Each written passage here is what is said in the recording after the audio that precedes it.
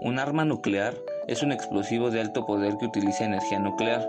Un ejemplar de estas letales armas son las bombas nucleares de Hiroshima y Nagasaki, que tuvieron un radio de hasta 4.1 kilómetros, habiendo en la actualidad bombas más grandes y fuertes que incluso superan la altura del monte Everest.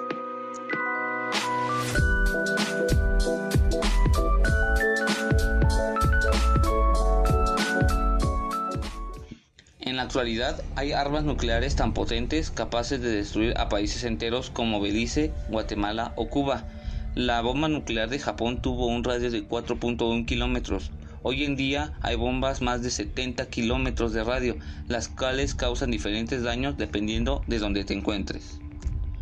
La bomba más fuerte en el mundo es la bomba SAR de 10 megatones, y estas las portan las grandes potencias como Rusia, Estados Unidos o China.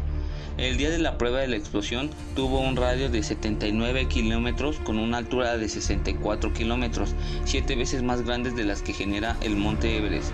Pudo ser vista a una distancia de 1000 kilómetros, ya que su emisión lumínica fue aproximadamente 1.4% de la que genera el Sol.